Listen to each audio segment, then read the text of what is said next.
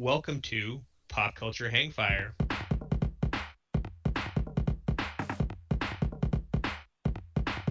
the show where normally I am in the hot seat, Christian is posing all of the interesting facts.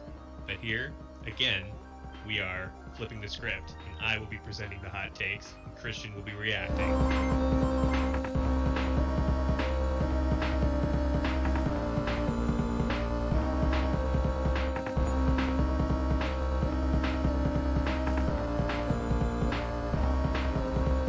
1995. Quick summary of things happening in the world. We got some more things.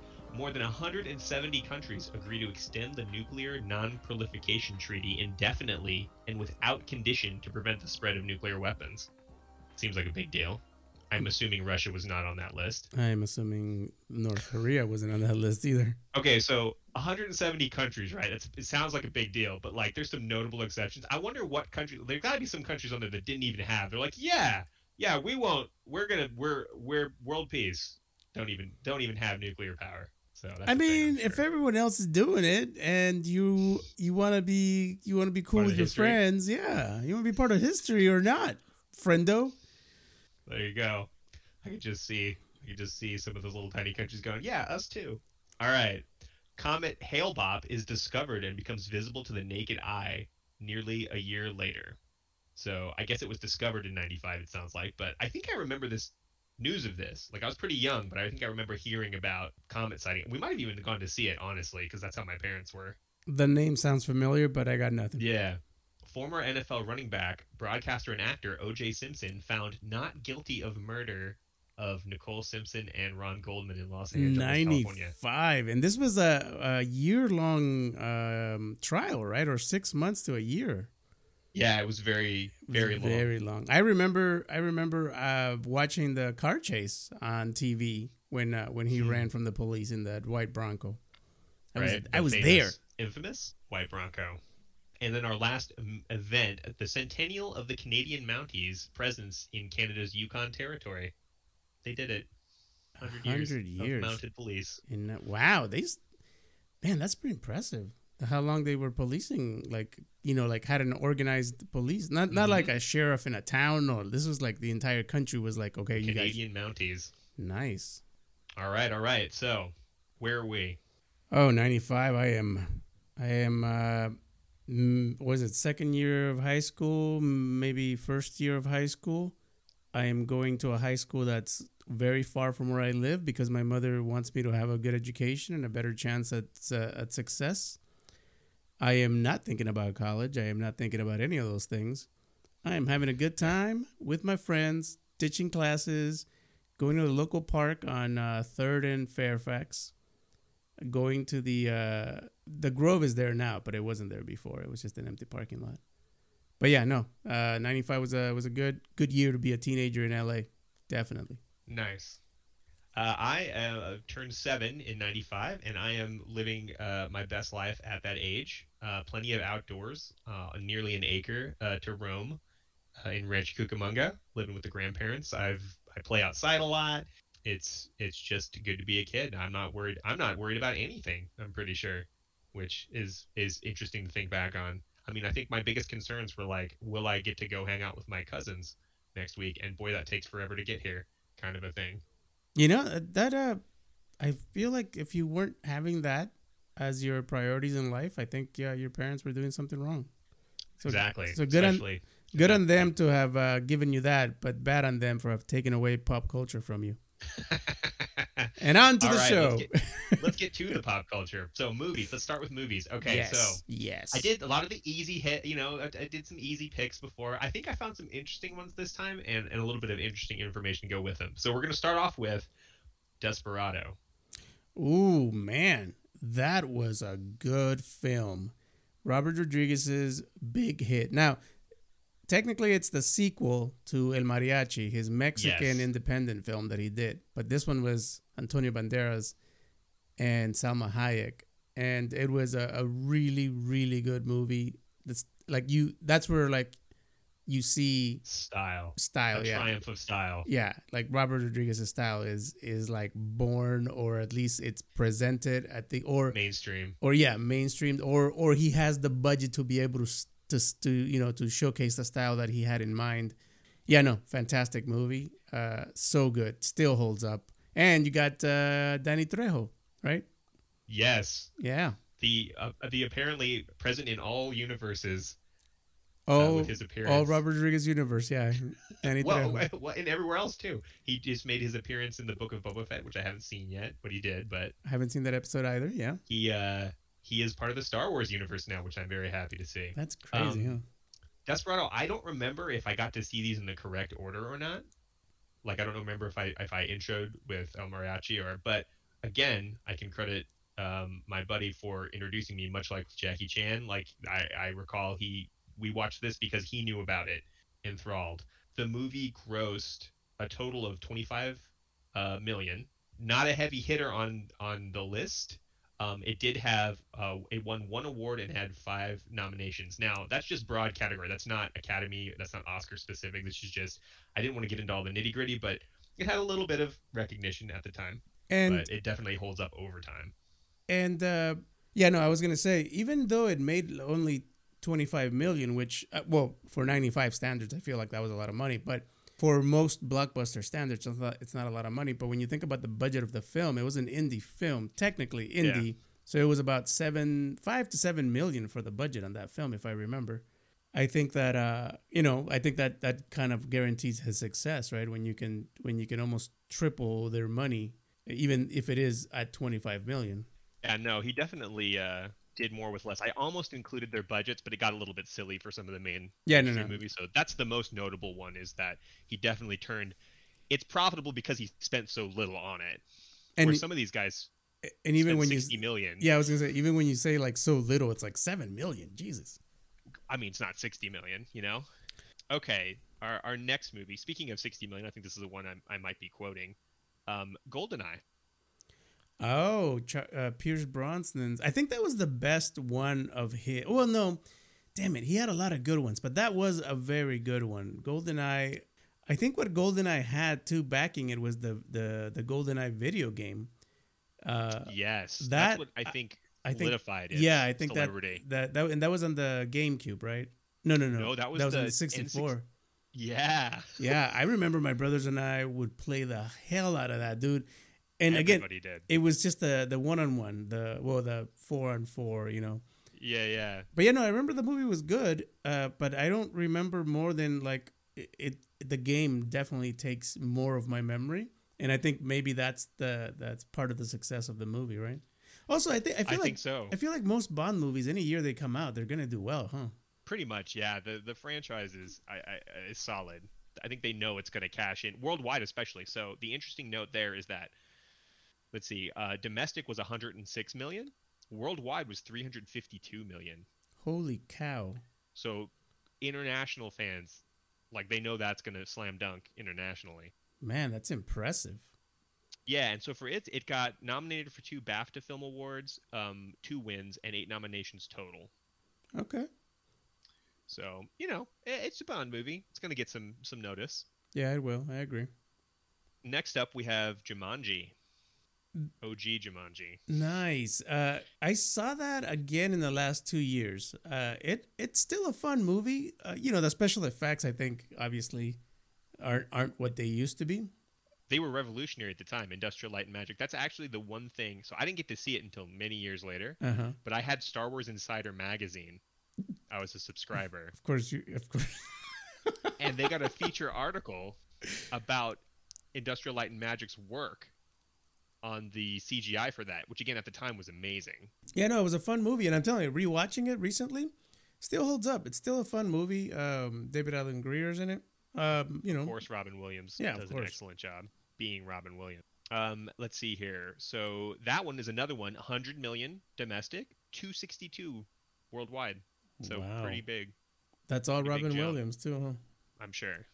All right, and then the last one we're going to talk about today, which I had to put because I think we'll both have a lot of info about it. Oh yeah, real quick, awards for it. It had 4 wins and 11 nominations. So Jumanji did decently well there too in terms of some recognition. That is. Lastly, here, The Usual Suspects. Oof, Kaiser Soze, man. So I watched that movie, dude. I think the year it came out. I don't think I went, or did I see it in the theater? Because I know my friends and I in high school, I mean, just fell head over heels over how good that movie was. It was a great plot twist at the end, but rewatching it, then you give so much more credit to the actors. But yeah, unfortunately, it was Kevin Spacey. It was one of his best performances. But you had Kevin Pollak, Stephen Baldwin. I think one of Benicio del Toro's big first roles. The second lead with Kevin Spacey, Gabriel Byrne. Gabriel Burns. There you go. Yeah, They had Giancarlo Esposito as well. yeah. He was the messenger for Kaiser. But yeah, no, it was that is a phenomenal movie. I rewatched it. Wow, I keep saying this. Like in the last 2 years, I watched that movie again. Holds You're up. reliving '95, apparently. It holds up, man. It's a really, really good movie, and it has a great pace. It builds the storylines that it needs to build. It doesn't veer away from the main characters. Yeah, no, fantastic. And again, it created a style of like movie. I think to a certain extent, like that plot twist at the end has been copied so many times since. But they were like, I think one of the first that did it so well. It's a great film. All right, so that's where we're at for movies. That one, so for awards, right? Usual Suspects won 2 Oscars. It had 30 award wins and 17 nominations. Jesus. So can I guess best picture, best director? Ooh, that's a good question. Let me get the specifics here. I'm gonna say best picture at least. Had to be, right? Yeah, at least best picture. I don't know if it would have gone to an actor, but maybe director. Okay, well we're wrong. Best actor in a supporting role for Kevin Spacey, Oh and shoot. best writing screenplay written directly for the screen, Christopher McQuarrie. Wow.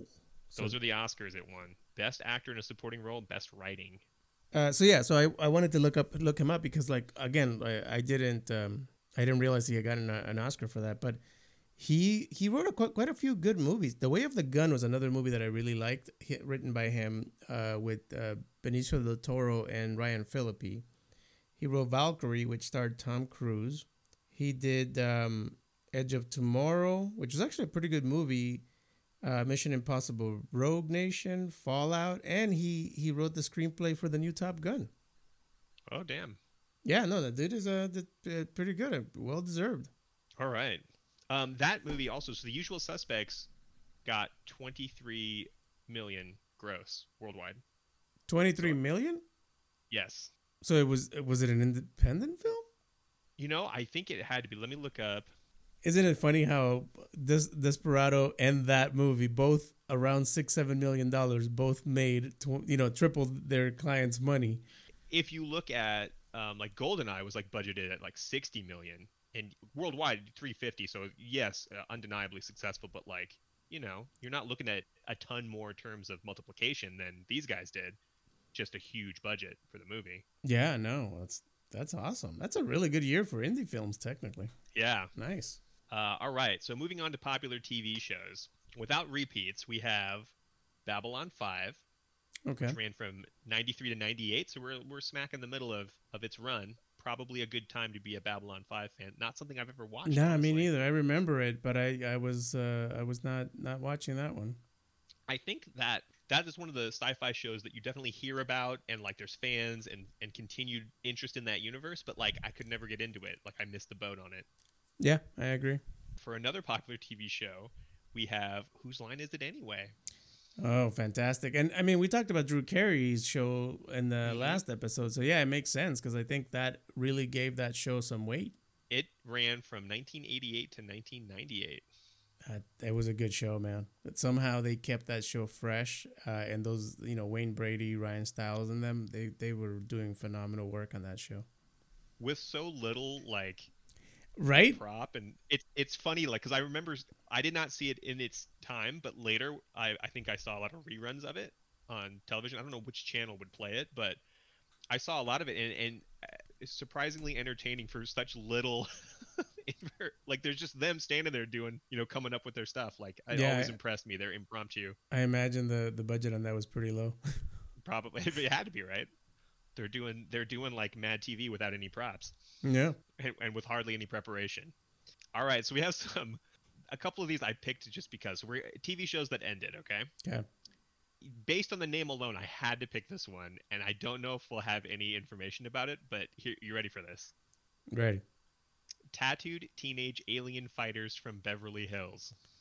Why does that sound familiar? But at the same time, how was that ever made? Okay. That Googling now. Go on. Keep talking. I'm gonna give you your synopsis. It jumped off the page. So, Tattooed Teenage Alien Fighters from Beverly Hills, that's a mouthful, is an American children's television series produced by DIC Entertainment. It aired on USA Cartoon Express, a kids block on the USA Network from 94 to 95. Reruns of the show later aired during Cookie Jar Tunes back on This TV from 2011 to 2012. The series is about four teens who are picked by an alien to fight off monsters while also finding the time to overcome problems at school. Dude, what the? I'm looking at the images for this. What the hell was this?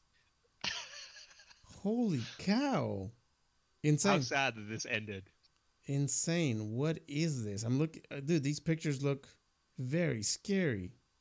Amazing. Yeah. I would be curious to know what the tattoo part was. But no, go on. Jesus. Right? It's not as it's interesting that was a feature part of the name. I also wonder how much Beverly Hills, like that just had to be where they lived, which yeah, would, and would I'm really looking at the color their school problems. I'm looking at the picture that they had for PR. None of them have tattoos. Right. Yeah. An interesting point. Interesting indeed. So yeah, I just had to pull that based on the name. That ended in 95. It also started in 95, I think. 94, so it's probably aired initially. Yeah, it did not have a long run. It's funny that they brought it back in 2011 for the rerun. I feel like just the name alone would have been like a no, we're good, thank you. Yeah, what a wild time to be on television. And by looking at the picture too, it was definitely like a mix between American Gladiators and Morphin Power Rangers, honestly. So that had to be it, right? Like someone tried to catch it. They saw Power Rangers and they said, "What can we do?" And they just were not good at naming things. Not at all. Jeez. Tattooed, I don't understand it. Teenage, okay. Alien, I get how it comes in. Beverly Hills, I assume, is where they were. So I mean, a little bit, like 3 out of 5 for accuracy. Well, think about it then. They were getting American Gladiators. They were getting Power Rangers, and they were getting Beverly Hills 90210. I mean, because those guys are like, oh, this must be the natural, the spiritual successor. Another show ending in 95, The Pink Panther, an animated TV series. Oh, okay. I don't remember a reboot of that. I was still watching the 1960s one. It only had 2 seasons. It went from September 93 to August 95. Okay. All right.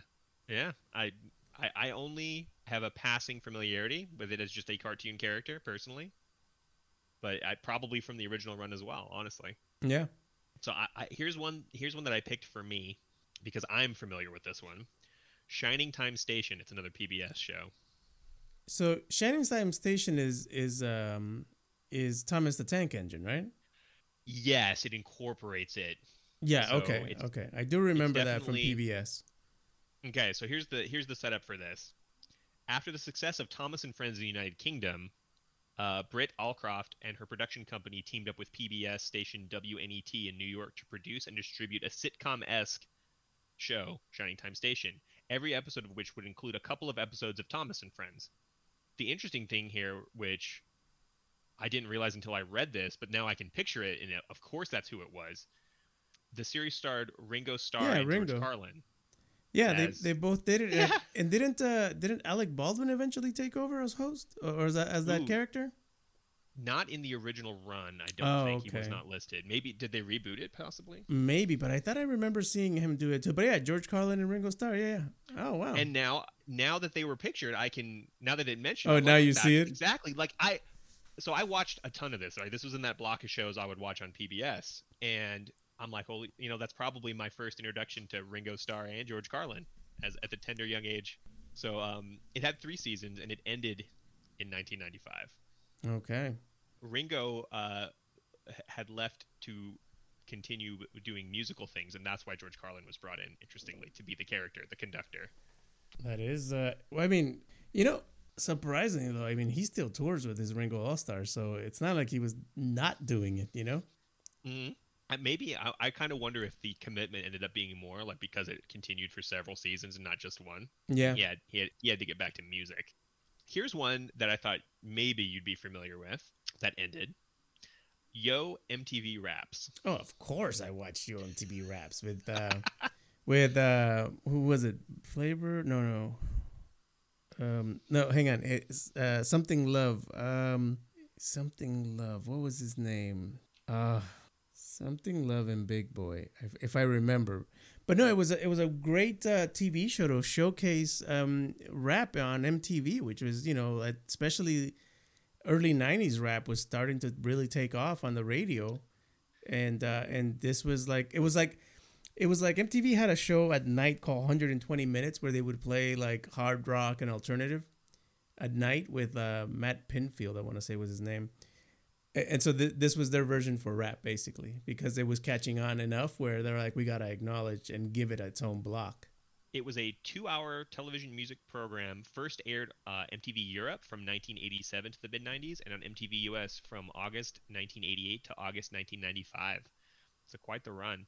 Does I it say figured who the hosts you'd were? be familiar. Presented by Fab Five Freddy, Ed Lover, Dr. Dre, Ed T Lover. Money. There you go. That's whoever. And it's Dr. Dre, but not the Dr. Dre we know. Dr. Dre, another guy named Dr. Dre. And it's funny because Ed Lover and Dr. Dre ended up doing like Method Man, Redman stuff, where they started doing movies as themselves in movies. That's always fun. Oh man, I hadn't thought about it. Those two characters in a minute, dude. There you go. You're welcome. Thank you. All right, TV shows starting in 1995. Goosebumps. Oh, okay. I remember. I was a fan of the books when I was in elementary school, and when the show came out, I definitely gave it a shot, and it lived up to it. But it was very PG-13. The books were a little bit scarier than the TV show. Yeah, so this is another one of those things that I was prohibited from, both the books and the show. The But Devil's all of Work. my friends of an age are all familiar with all of it, and I saw them. I remember seeing the covers of the books. I have vivid memories. We went to the bookstore a lot. Those wings were always front and center for a young adult. Those were a big deal in that era. Yeah, I mean, your mother just saw the devil in those, I imagine. It's scary stuff. My kids don't need that, No, they don't. and there I'm sure it's the supernatural element. All right, Dragon Ball. It ended in '95. No, it started. Started. We moved on to started. Yes. Oh, you know, And I thought it'd be remiss if I didn't mention no, it. you know what's funny, dude? Like I know too much about Dragon Ball, but I never caught on when it was showing. One thing that annoyed the hell out of me out of that show is that they would drag on a fight in like 3 episodes. Yeah. That just irked me because the story was not moving along. And yeah, you saw these dudes powering up and doing these amazing things, but I'm like, I cannot spend 2 episodes watching two guys fight. I needed stuff to move. Like I was watching like Ronin Samurais instead of that. I was watching other things, but Dragon Ball Z just never caught on because it was. I felt like it was so slow, and I wasn't committing enough time to it. So this is not something. This is a show that I didn't watch in real time. I've often thought I should go back. I have friends who were super into it at the time. This is probably a show that is better in retrospect because you can just watch through whatever you want. Oh yeah, I imagine it's much more enjoyable because that would also annoy me. I know certain shows, like certain anime specifically, that were better at the art where they would, if they were going to continue a fight, they would end on some kind of cliffhanger, and that's would make a two-parter. But otherwise, you kind of want a self-contained. yeah. I never got into it, but I know. I mean, everybody and their mothers like knows it. The show ran from 95 to 03. Wow. So that's thanks in part to those multi-fight episodes, I'm sure. I'm sure. Padding out the runtime. All right, here's one I'm curious to hear your input on. Mr. Show with Bob and David. Bob Odenkirk, what's his name? Odenkirk. Odenkirk, right? Famously now for Better Call Saul. And David Cross, was it? Yep. Yeah, I remember. So I didn't watch the show when it came out, but I watched it years later. Yeah, no, it was a great show. And you forget that, Paul was a comedian before joining Breaking Bad and then branching out into Better Call Saul. And then his latest, Mr. Nobody. Yeah. Yeah, no, I never watched it, but I have. I mean, I didn't watch it when it came out, but I watched it in the 2000s, I think. Yeah, it was fun. It was fun, but I never revisited it. Yeah, it's funny because I recognize Bob Odenkirk from his more modern roles personally, and David Cross from Arrested Development is Oh where yeah, I. yeah. He So was one of the Never Nudes. yes, and it's interesting to look at people's earlier origins when you didn't get to follow them from. I hadn't seen the show. I still haven't seen the show, but it's an interesting peek looking at some of the info about it. Okay, so our last TV show that started in '95, Pinky and the Brain. I know we've mentioned them before. I think in the '98 episode is when they finished. That is correct. Yeah. No, you know what? So I was a big fan of the Animaniacs. I thought that was a ridiculously good show. They, Pinky and the Brain, were standouts in that show. Whenever, because it was Animaniacs, and they would have their hijinks, and every so often they would allow other characters to have little spotlights. And I would always look forward to their little 7-minute snippet. They were so good. It was such a great show.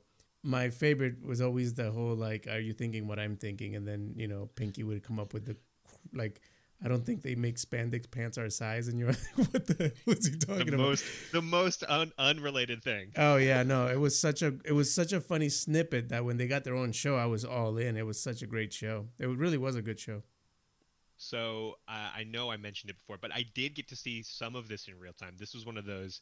My dad, if he was watching us, would put it on, and it must have been at that point when we would be visiting him, and there would be, if there was a lack of supervision from my mother, he might let us see Pinky and the Brain, which we thought was hilarious, of course, as any child would of that age. But that was something that we wouldn't have been allowed to see. But thanks, Dad, I did get to see some of Pinky and the Brain and appreciate it. Nice. All right, let's move on to our notable deaths in '95. Well, so I got to tell you, man, the ones we've talked about so far, there was a lot of deaths in '95. So I'm curious. People just won't stop dying. I'm curious who else we lost. If I was better at producing this, I would have included this in the previous episode because, of course, it ties in. And I had already filled up, and my process is not refined yet. But we're going to start with Eazy-E. Oh, we did talk about it. Well, you brought him up because with of Bone Thugs, time yeah, for music, yep, and that's why they produced it. And of course, my lack of knowledge across genres meant that I included him here already and did not include him there. But yeah, no, a pioneer in rap music, but not just rap music, but the popularity of gangster rap was due to the fact that Public Enemy was doing a lot of political rap, and then NWA came, and it was Dr. Dre, Yellow Boy or DJ Yellow, Ice Cube, and Eazy, 4 guys from Compton who started rapping about the streets, about drug deals, about killing people, about the police, and everything like that. It really lit a fire under everybody's butts about rap and what was out there, and also what was really happening in the communities and stuff like that. But what happened was that when NWA broke up, Eazy-E was honestly a very smart businessman. He kind of kept contracts on everybody. When he formed NWA, he kept contracts on a lot of these individuals, to the point where Dr. Dre's first album was actually produced by Eazy-E, and he was getting paid based on the Chronic success, which became one of the greatest rap albums of all time. And then in NWA, he wasn't even the best rapper or even like the best writer for the group. Like Ice Cube was doing a lot of the writing for the group. They had to kind of teach him how to rap because he actually came from the streets. He was a drug dealer. He was a pimp. He was like 16 years old, dude, when he was like joining NWA, but driving a 1964, Chevy Impala. Like the dude ran the streets. Like he like backed up the things that he said. So that's the credibility that NWA had. So when they split up, it started, gangster rap became about beefing. Like Dr. Dre was saying diss tracks about Eazy-E. Eazy-E was saying them about Dr. Dre. To this day, one of the greatest diss songs of all time is No Vaseline by Ice Cube. Basically what happened is when NWA split up, Eazy-E decided to say some shit about Ice Cube. So in Ice Cube's album, he's like, just went ham, dude. I'm telling you, we talked about making a playlist for you. That's one of the songs that's going to be on there. All right. And you can Looking hear forward some to of the it. best writing and rapping in history. I think Ice Cube is a phenomenal writer and a phenomenal rapper, and he killed it. But yeah, but that started that flow, and you think about what happened after that, right? So the Chronic comes out, we get introduced to Snoop Dogg through the Chronic with Dr. Dre, and then Snoop Dogg does Doggy Style, the album that blows up LBC. I mean, it was the beginning of a lot of things, and Eazy-E was at the epicenter of it all. Incredible impact to music, to culture, the people that he inspired, the people that rapped because of him. Amazing. Unfortunately, he was a man who lived the life that he rapped about. Died young. Died young, and he was actually a person that died from AIDS. Hmm. Yeah. At the age of 31. Yeah. And at the height of his success, technically, like he was still doing fairly well. But yeah, no, I again, to this day, I still listen to NWA. I still listen to Eazy-E, and Dr. Dre and all those things. And I love late 80s, early 90s rap. It's some of the best stuff. I often wonder, like, even if I'm not personally familiar with, I was seeing someone who left that kind of legacy, wondering what they would have thought, and they died young, right? So like a lot of people, when they get older, they think about what impact and what am I leaving behind, but you're probably not thinking about that at the age of 31. You know, you got to wonder what these kind of people would feel about people that are still like the influence is still felt, and they are still, their voice is still heard to this day.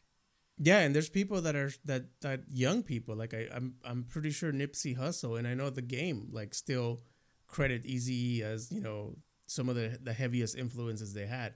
But again, if you're from Compton, if you're from LA, when you reference somebody local, you reference Eazy-E and Dr. Dre and the Chronic, because Tupac represented LA, and I love Tupac. He really like repped LA towards the end of his career, but he started out of Oakland. He was a Bay Area rapper before he became the gangster rapper in LA. But when you think about, what he was doing in 92, by the time, he came on the scene, Eazy and NWA had already like pioneered and, cleared the path for everybody else to come through. And it was all because of like somebody like Eazy who put this group together and basically, did really well. I mean, these are the guys, dude, that made like wearing Raiders and Kings jerseys like gangster, because it was black and silver and black and white. It was the basic colors. Like the reason why the Kings used those colors was because of the popularity that the Raiders colors were doing for gangster rap and what these guys were rocking. It's Smart insane. marketing. Yeah, no, it's incredible. Snoop is still real big for the Kings. Like he does a lot of the And the opening Lakers. ceremony. Like he's very involved to this day. Like last season he had some big opening thing for the Kings, I remember seeing. Yeah, man, those colors are. I'm telling you, like I will be 40 years out of LA and I'll still represent LA. Like if I was still there, it's one of those things that it's like Raider Nation, dude. Once you become a Raider fan, like you follow them wherever the hell they go. And for me, it's that. Like I still have my black on black. I was about to say starter, but they don't do this anymore. But my baseball cap for LA. But since we're talking about the 90s, it was starters. Starter hats were like the thing. Now it's like the 50-50s, right? It is. Next up, Peter Grant, who was Led Zeppelin's manager. Oh, okay. In '95, I wonder. Hopefully, just natural causes, right? Nothing controversial. You know what? I have no, to look. Yeah, no I airplane do have some more crash. controversial stuff. Heart attack. Okay, that's fine. I So, mean, you I don't know hang what out you'd with Led expect. Zeppelin, you might not get a heart attack. It's age 60. Oh, it's a good So age. It's a good age. not real old, but not young either. But old in rock and roll years, though. Rock and roll years, he's like Led 100. Zeppelin years, you're like 80. Just putting it out For there. sure. This one jumped off because of the circumstance to me. I have not heard of Madeline Murray O'Hare, who's an activist, murdered September of Oh. 95. She was born in 1919, killed along with other family members, successfully fought racism and mandatory school prayer in the 50s and 60s. Murdered, though. Yeah, with her family. So this was a hit. Yeah. Interesting.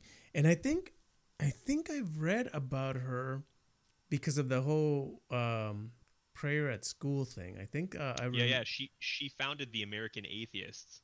I think I remember seeing a documentary about that, but I don't remember her specifically. Okay. Oh, interesting. I wonder. So, do you know like why she was murdered? Was the person ever captured? So, kidnapping and murder. On August 27th, 1995, O'Hare and her son, John Garth Murray, and her granddaughter, Robin Murray O'Hare, disappeared from their home and office. A typewritten note was attached to the locked office door saying, "The Murray O'Hare family has been called out of town on an emergency basis. We do not know how long we will be gone at the time of writing this memo. When police entered the home, it looked as if they had left suddenly." The trio said in phone calls that they were on business in San Antonio, Texas. Garth Murray ordered 600,000 worth of gold coins from the San Antonio jeweler, but took delivery of only 400,000. Until September 27th, American Atheist employees received several phone calls from Robin and John, but neither explained why they had left or when they would return. Employees reported their voices sounded strained and disturbed. After September 28th, no further communication came from any of the three. American Atheist was facing serious financial problems because of the withdrawal of funds, and membership dwindled in the face of an apparent scandal. There was speculation that the trio had disappeared in order to conceal its assets or avoid being contacted by creditors. Ultimately, the investigation focuses on David Roland Waters, an ex-felon with a violent history who had worked for them.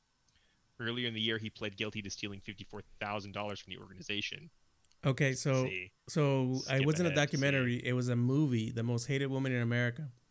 Oh. Yeah, Melissa Leo was in it. Yeah, that's why I was like, this sounds so familiar. But yeah, I saw this movie last year about that. She was an amazing woman, dude. She really was. The way she fought for the rights and for separation of church and state. It was impressive. And yes, I remember like the story about the kidnapping and the death at the end. Yeah, The Most Hated Woman in America, I think it was called, with Melissa Leo. Yeah, no, it was a good movie. And crazy. And that's crazy that happened in 95. Oh, yeah. Our next death, Wolfman Jack, DJ. Wolfman Jack. Okay, that name sounds familiar, and I'm trying to think what radio show he would have been on. Or was he one of those pirate radio guys from the 60s or 70s? Famous for his gravelly voice, he credited it for his success, saying it's kept meat and potatoes on the table for years for the Wolfman and Wolfwoman. A couple of shots of whiskey helps it. I've got that nice raspy sound. Okay, started his recording career in Minneapolis while working for KUXL Radio in 1965 with George Garrett, who helped record the album Boogie with the Wolfman by Wolfman Jack and the Wolfpack. All right, our last death, and the circumstance jumped off here for me. It was a little bit ironic. So Sergei Grinkov, who is an Olympic skater, okay, he died of a heart attack while skating. I'm gonna guess doping was involved in this. Well, I mean, given the name, let's take a peek. Let's see. He was only 28. Oh, let's is young. There had to be, right? There had to be some more stuff. On November 20th, 1995, Grinkov collapsed and died from a massive heart attack in Lake Placid, New York, while he and Gordeeva were practicing for the upcoming 1995-96 Stars on Ice tour. Doctors found that Grinkov had severely clogged coronary arteries to the point where his arterial opening was reportedly the size of a pinhole, which caused the heart attack. Later testing revealed he also had a genetic risk factor linked for a premature heart attack. The risk factor is called PLA2 variant and known as the Grinkov risk factor. He was 28 years old, his wife was 24, and their daughter was 3. Oh, no. Dang. So maybe it was just genetics. I guess so. They don't say. That's such a young age. Well, now I almost feel bad for saying my comment about the doping. We still don't know, I suppose. You know, just because you have the genetic factor, something had to clog it so much. I mean, maybe just how hard he was pushing himself. Yeah. Could have been one of those people, you know, that just trains really hard. He died while skating. Died doing what he loved. Yeah, that actually makes sense. On to music news. Yes. Looking forward to this. So, our first bit here is the Beatles release Free as a Bird, their first single in 30 years, in an accompaniment to the Anthology Volume 1 set. I remember this. This was the one where they had the audio of John Lennon and everything, and they did the composition for it, and they released it when they did that Green Apple, I remember, box set thing that came out. But yeah, I remember it was like our anthology. Yeah, it was. It was a great song, and it was like just interesting to hear a new Beatles song that sounded just like the old Beatles song. Yeah, right. I remember this. Yeah, this was fun. It was cool. I think this is around the time that Michael Jackson sold the Beatles catalog, right, and like made like $9 or something million off of it after buying it from underneath Paul McCartney's nose for like $1 million. So Rude. the story was that in the '80s, Paul McCartney and Michael Jackson did a couple songs together, and Paul McCartney had talked to him about music publishing, that he should get into it because there's a lot of money, and that he was looking forward to buying the publishing rights to the Beatles.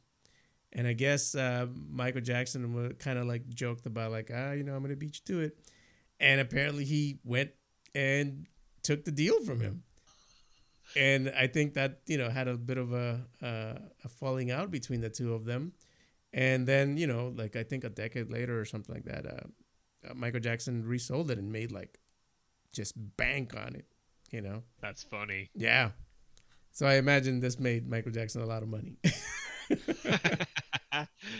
All right. Other music news. So reformed bands. A couple of bands reformed this year. The Misfits and Journey. Okay. I was never a Misfits fan, but I remember the look, and I remember the like the stage personas and stuff like that. And the infamous skull logo. It's just the logo, which just looks the most persistent. Yeah. And Journey, I think like I knew 2 songs, and remember this was like with the original singer. 2 songs. With the original singer before like the the new guy took over. Yeah. So yeah, I mean I think everybody knows like what Don't Stop Believing and like the wheels the wheels keep turning. Wheel in the Sky. Yeah, wheels on the sky keeps turning. Everybody. Yeah, everybody knows that one. So the Misfits, I got to see them last year. Okay. And it was an interesting show. I mean, you can't at this point. You got to say it shows the age shows in the voice a little bit, but like they still put on a show. It was still very entertaining, and it's crazy. They reformed in '95, and I saw them in 2021. That's incredible. Speaking of bands getting together, a band formed called Godsmack. Godsmack. Dude, that first album was really good. I remember the song Whatever. When it came on the radio, I was like, wow, this is a really good song. I bought the album. Like actually the whole first album was really good. The second album was okay, and then they kind of started to drop off. But yeah, decent band. But no, it was a good. Again, that first album was really good. I remember liking it a lot, and the fact that I still remember the song, Whatever, and Voodoo, I think was like the last song on the Voodoo, album. Yeah. It was a good record. And again, it sounded exactly like 1995. Yeah, it was very much that year, that type of music, and I think they never really branched out of it. And I think they kind of got stuck in making that same music. So by 2000, I think they were not relevant. Here's religious views for our boy Sully. Erna was a practicing Wiccan early in his career. Okay, I knew there was some religion he was following. Okay. His spirituality influences some of his songwriting, including the song Spiral from their second album, Awake, and Releasing the Demons from their third album, Faceless. He has stated publicly, however, that he didn't want to be the poster boy for witchcraft. He has also said that he does not follow any specific religion. I'm just a spiritual human person. I believe in karma and things like that, but religion is an ugly word to me. Yeah. I think he was also very close friends with Chris Angel, the magician. I don't know why I know that, but I do. There you go. They released, hang on, where was that stat here?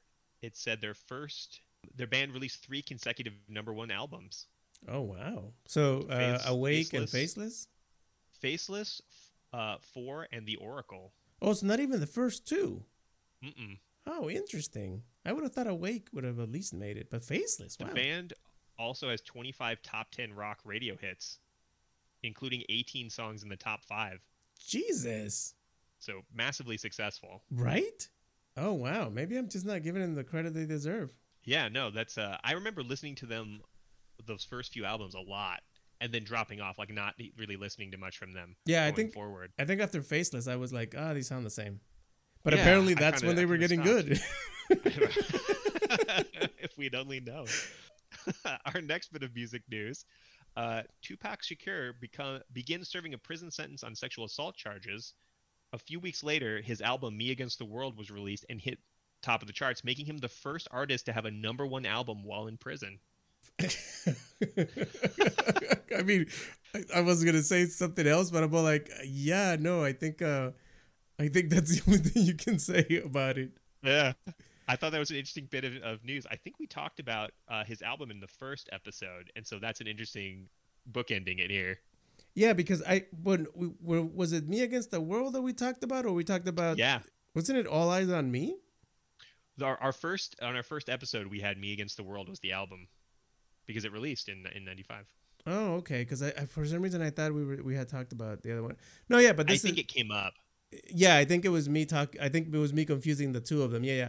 Because this is the album that had Dear Mama and So Many Tears that I remember. Yeah. That was a good one. Okay, so so he was in. So he went to prison after releasing this album. Well, I mean, yeah, after producing it, because then he went to prison, and then a few weeks later, the album dropped Gotcha. and topped the charts. So Fantastic. busy period. Yeah, no. Good for him. The last one here I picked strictly for the name. So the band Sparkle Horse, Definitely. they released the album. And this is all with no spaces. This is all a single word. So hold on a second.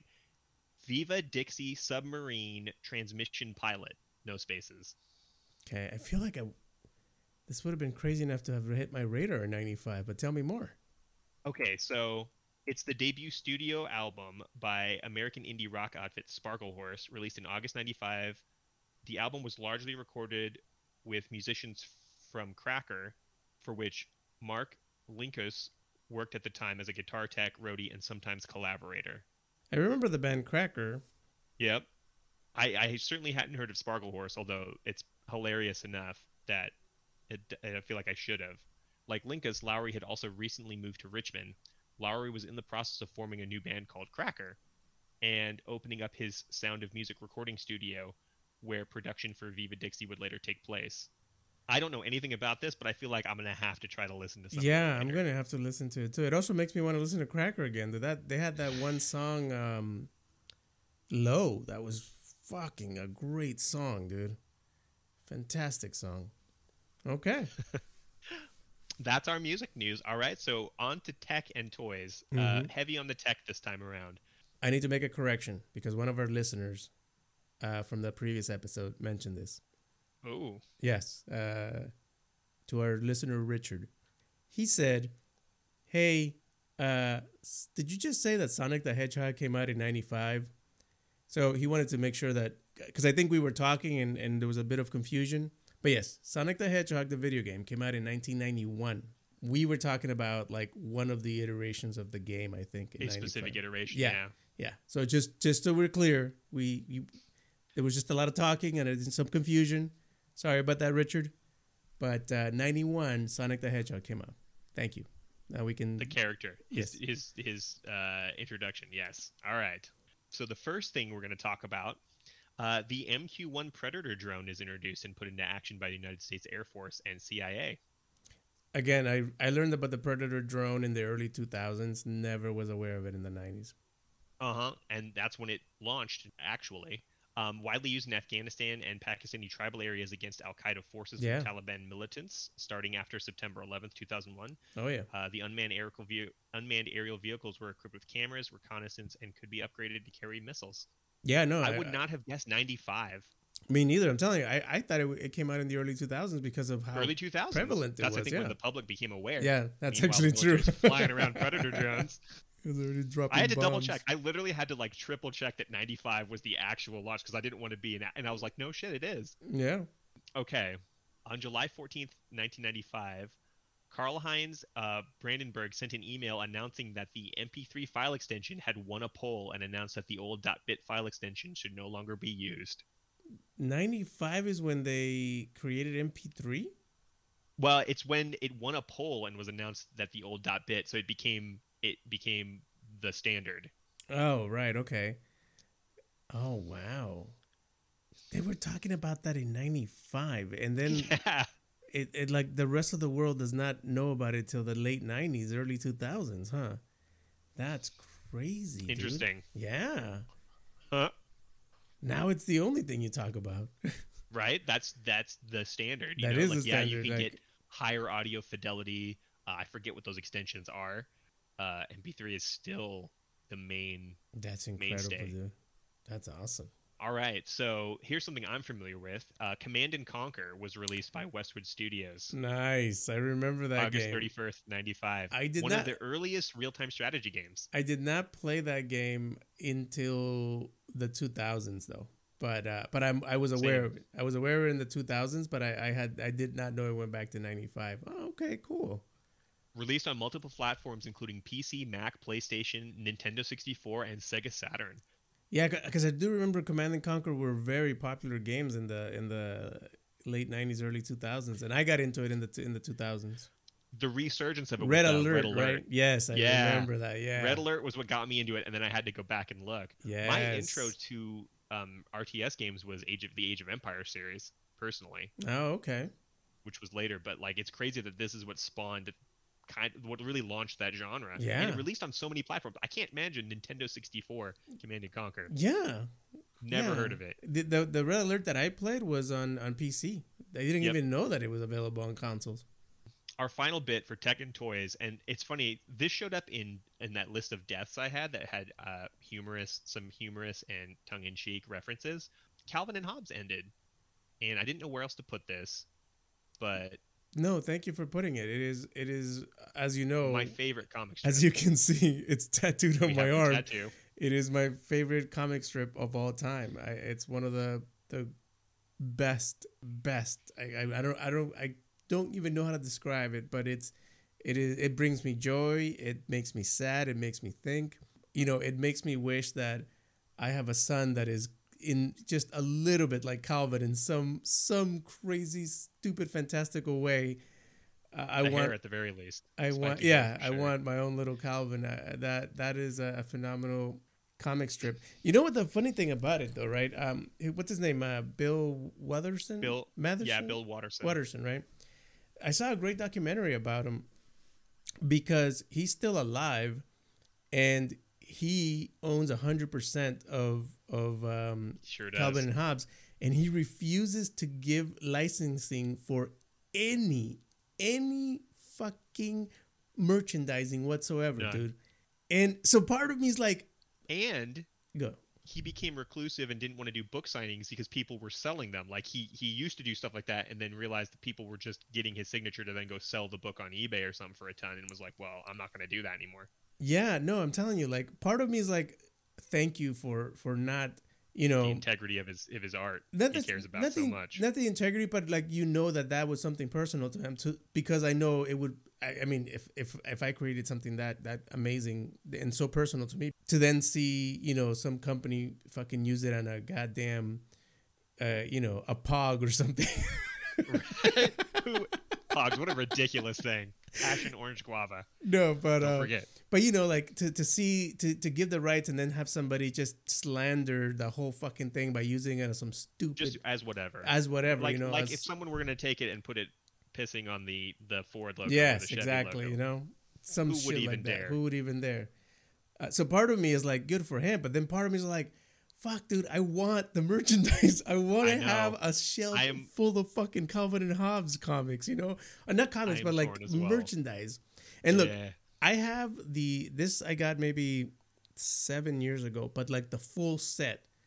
Apologies. Yeah, the anthology. It's 3 books, about 50 fucking pounds, in a beautiful box set, dude. It is the most gorgeous thing I have. Again, it weighs like 50 to 60 pounds, and I'm not even exaggerating. No. It's one of the things I brought with me here. It was With worth it. No, nothing. that's for sure. But it is by far my favorite comic strip of all time. And again, like I own it. I put it on I put it on my body.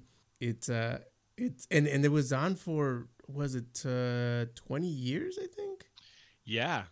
85 or I'm sorry, yeah, 1985 Yeah. to 95, 20 years. Yeah, no. Again, like I'm glad that he kept the integrity of it.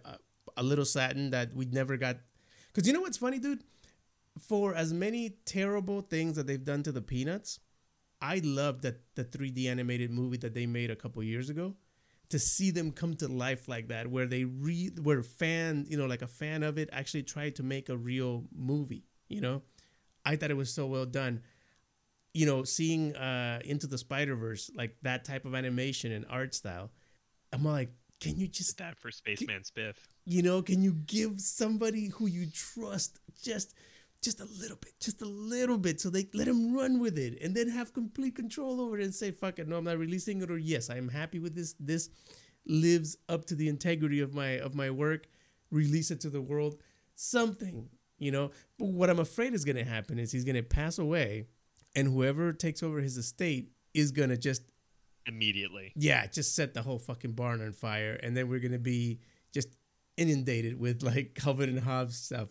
Or it's going to go on so long that people will have lost interest and it won't become a thing, which again, I'm fine with. If this turns into like Tintin, I'd be okay with it, If like was it Steven Spielberg decides to make the movie, I would be okay with it. And not a lot of people know it. Fantastic. But I've always wanted a Calvin and Hobbes merchandise, dude, like legal merchandise, trademark merchandise. As a kid, so one of the books at the bookstore I always would want to get anytime they were on sale, because I remember like they would have those stickers, they'd be marked down, there'd be a sale. I own 3 or 4 Calvin and Hobbes collection books, and anytime I got one of those, I was stoked and was reading the thing the whole way home. I'd take them on road trips to read. Like anytime there was going to be, I have them. They're still in my stuff somewhere. It got packed up, but like those I always loved, and I would have absolutely gone nuts for Calvin and Hobbes merch, and it didn't exist. Yeah, and I'm telling you, I used to read the paper just for the comic section to be able to pull that off, dude. It was fantastic, like the Sunday color spread. Oh, man, that's a good one. That's a good one. It's a good way to end this. Yeah, so you put it in the right place, Gabe. Thank you. Celebrity gossip. We have the Clinton scandal. Was this the Monica Lewinsky was in 95? Yes. Oh, wow. Mm-hmm. I was well aware when this one happened. I was in politics because this was, so remember, Bill Clinton was my president because it was when I became aware of politics. Yep. Bill Clinton was my president for my entire teens, like from when the number turned to 13 to when it stopped being 19. He was my president. There you go. And he was the dude on who spoke incredibly well, who had some of the best skits on SNL thanks to him, with Phil Hartman, who like made the saxophone cool again somehow. Like it was him. And then the Monica Lewinsky thing, you were like, damn. And I remember this, the television, the media, I did not have sexual relations, like all of that, dude. I was there for all of that. It was, this one I remember quite a bit. My exposure, so I wouldn't become aware of politics until a bit later. And for me, Clinton was the boogeyman. He was like that guy who did all these things and messed things up. Of course, everything's way more nuanced than it was made out to be. Right. But yeah, that was the big thing in 95 for there's a big scandal. That was a big one, dude. That was a big one. And it had repercussions way later because, of course, it was still something talked about when I started to, years later be more, become aware and be involved in politics and political like that. There was reverberations of that still. Yeah, because he was impeached for that, right? Mm-hmm. Yeah. Speaking of scandal, Hugh Grant is caught soliciting a sex worker while dating Elizabeth Hurley. Somebody named Brown, right? Ooh, I didn't get the name. This is, again, I was well aware of this happening at the time, but he was in LA, if I recall, and decided to pick up a girl, and she ended up being a lady of the night, a professional worker, you might say. And yes, he was with Elizabeth Hurley, and you were like Divine Brown, Stella Marie Thompson, and he was with Elizabeth, and everybody's like, "What the hell, Hugh Grant?" And you know what? He made a comeback. That man. He became America's sweetheart all over again, and now he's like, the distinguished old British guy in like the bad guy in cool movies. He survived that, and she looks, and Elizabeth Hurley looks amazing. She does. I'm sorry it happened to her because obviously that's just terrible, almost as bad as when Eddie Murphy did his thing. But hopefully we'll talk about him one day. But yeah, I'm glad, they both moved on and they had okay lives. But I remember that happened and I was like, it's crazy. Crazy. And our last bit of sexcapade news is Pamela Anderson and Tommy Lee's sex tape was stolen and leaked in '95. In 95. Why do I feel like we talked about this? So we talked about Baywatch, and we talked about Pamela Anderson and her fame in maintaining Oh, and how it all came. They relevance and originated popularity. the sex tape. They This were the is ones, the definition of the sex tape. They created the this, sex and tape. this is when it happened, '95. Oh, okay. And this is so we talked about this because like they also like divorced that year too, huh?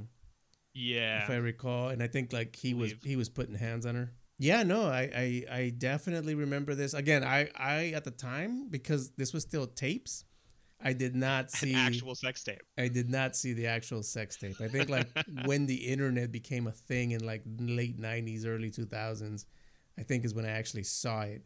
But I think in the 95s there was like snippets of it. Yep. You know, like magazines had like screenshots and stuff like that, but Back when that was a much more difficult proposition to it obtain. was. But I remember like she blew, like I don't think anybody knew who she was, and then everyone knew who she was, because I think Yeah, this was like, I think after her time on Home Improvement, right? Because she was on Home Improvement as one of the showgirls in the show Tool Time, and before Baywatch, I think. So it was like a way for her. I mean, it really ignited her career. It's unfortunate that that's happened a few times to different ladies in television and movies or in the media. right. But it definitely, like, and she was able to capitalize on it in a very smart way. Like she owned up to it and just took it and ran with it, and she's still relevant now. It's crazy. So that was 25 years ago. So she must be, because she was probably in her early 20s, mid 20s then. So she's probably barely close to 50 now, I imagine. That sounds about right. Wow, she's still good for her. No, because honestly, like she capitalized on it, like in the right way. I think she's like the. Right. She took lemons and made lemonade Oh yeah, definitely. for sure. And she didn't have the template to do it. She made the template on how to do that, That's true. which has been followed since then. That's the part I think that's most fascinating, is that there. I mean, I'm sure there was other types of things, but that was the first celebrity I think so. sex tape scandal, I which think so. maintains the name despite the changes of technology. It is, huh? Leaked sex tape. That's true. Huh. Wow, what an Trendsetter. exciting year, dude. 95. Wow. And again, like it was a good year because I was fully aware of a little bit of everything. I was very in that year and keeping up with a lot of things. So all these things you're talking about are like, they're so clear to me, like Yeah. like they were still. I was watching The World According to Jeff Goldblum, and they were talking about how great show, by the way. Jeff Goldblum is That's on a list for to watch for me. Yeah. he's a national treasure. But they were talking about aging, and they were talking about how time feels differently when you're older. And I think one of the guys that he was talking to gave a really good explanation. He said, if you think about it, he said the first 7 to 9 years of your life, you do so many new things that when you rethink your last year, you did so much. But because now everything is just repetition, there's nothing new. When you think back on a year, you did not learn anything. You just lived the year. But if you compare it to your first 9 years of your life, you learned so many things.